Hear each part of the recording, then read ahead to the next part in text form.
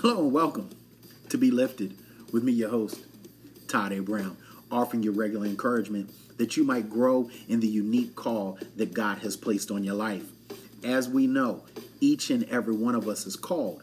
We're called to be influential, and we are called to make an impact in our unique place of assignment or purpose in this life. Listen, today I want to talk about being salt and light.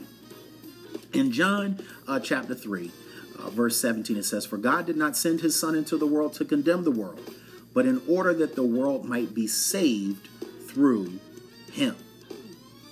My beloved brothers and sisters, new listeners, those who you've just gotten this because somebody shared with you, I need each and every one of us to understand we live in some interesting times. You know, a quick look at the news headlines from recent days and weeks reveals the speed and intensity with which the world is changing or has already changed. At times, these changes may bring with them great social advances or developments.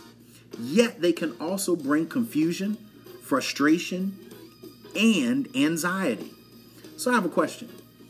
As disciples, as believers, how are we meant to respond and engage the world around us?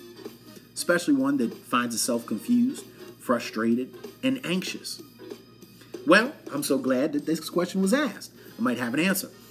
When we look at the life of Christ, we see our Lord enter into a world that was at times hostile, frustrated, confused, and anxious, especially towards him. We see a world that had turned away from God's original design and rejected his plan for them and the whole of creation. I mean, that's what we know from Genesis. Jesus didn't come to the world because it was flourishing and simply needed his divine affirmation. Oh, no, that's not it. He came into a world that was sick and in need of his healing. When he came and walked and served among us, he didn't come with hatred or disdain or even trying to prove himself right, but with compassion and love. Listen, if we are to live out our Lord's word to be salt and light, as we see in Matthew chapter 5, verses 14 through 16, it is vital that we have his same heart of love for the world, environment, and people around us. We must remember that it was in our brokenness, when we were the most unlovable, that God showed his great love for us. Let me say that again for that joke in the balcony that just fell asleep. We must remember that it was in our brokenness, when we were the most unlovable, that God showed his great love for us. We must remember that our Lord Jesus was accused of being a friend of tax collectors and sinners. And that was not a compliment in those days. So, question, do our lives reflect the heart of our Savior for the lost, that someone might make the same accusation of us based on some of the people who are in our circles or some of the people who we make it a point to associate ourselves with for the sake of compassion and love? When we see our culture departing from moral and ethical truths, there is a temptation to fight and dig in our heels.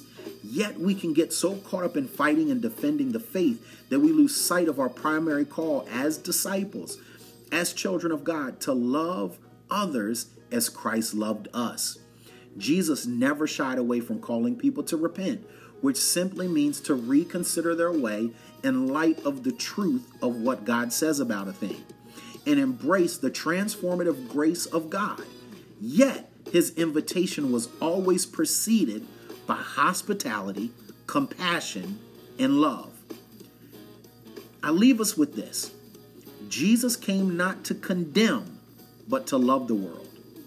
And for those of us who follow him, we must pray for the strength, grace, and courage to go and do likewise. You've just been lifted. Now go and continue to be great. And until we get together again, abundant grace, peace, and love.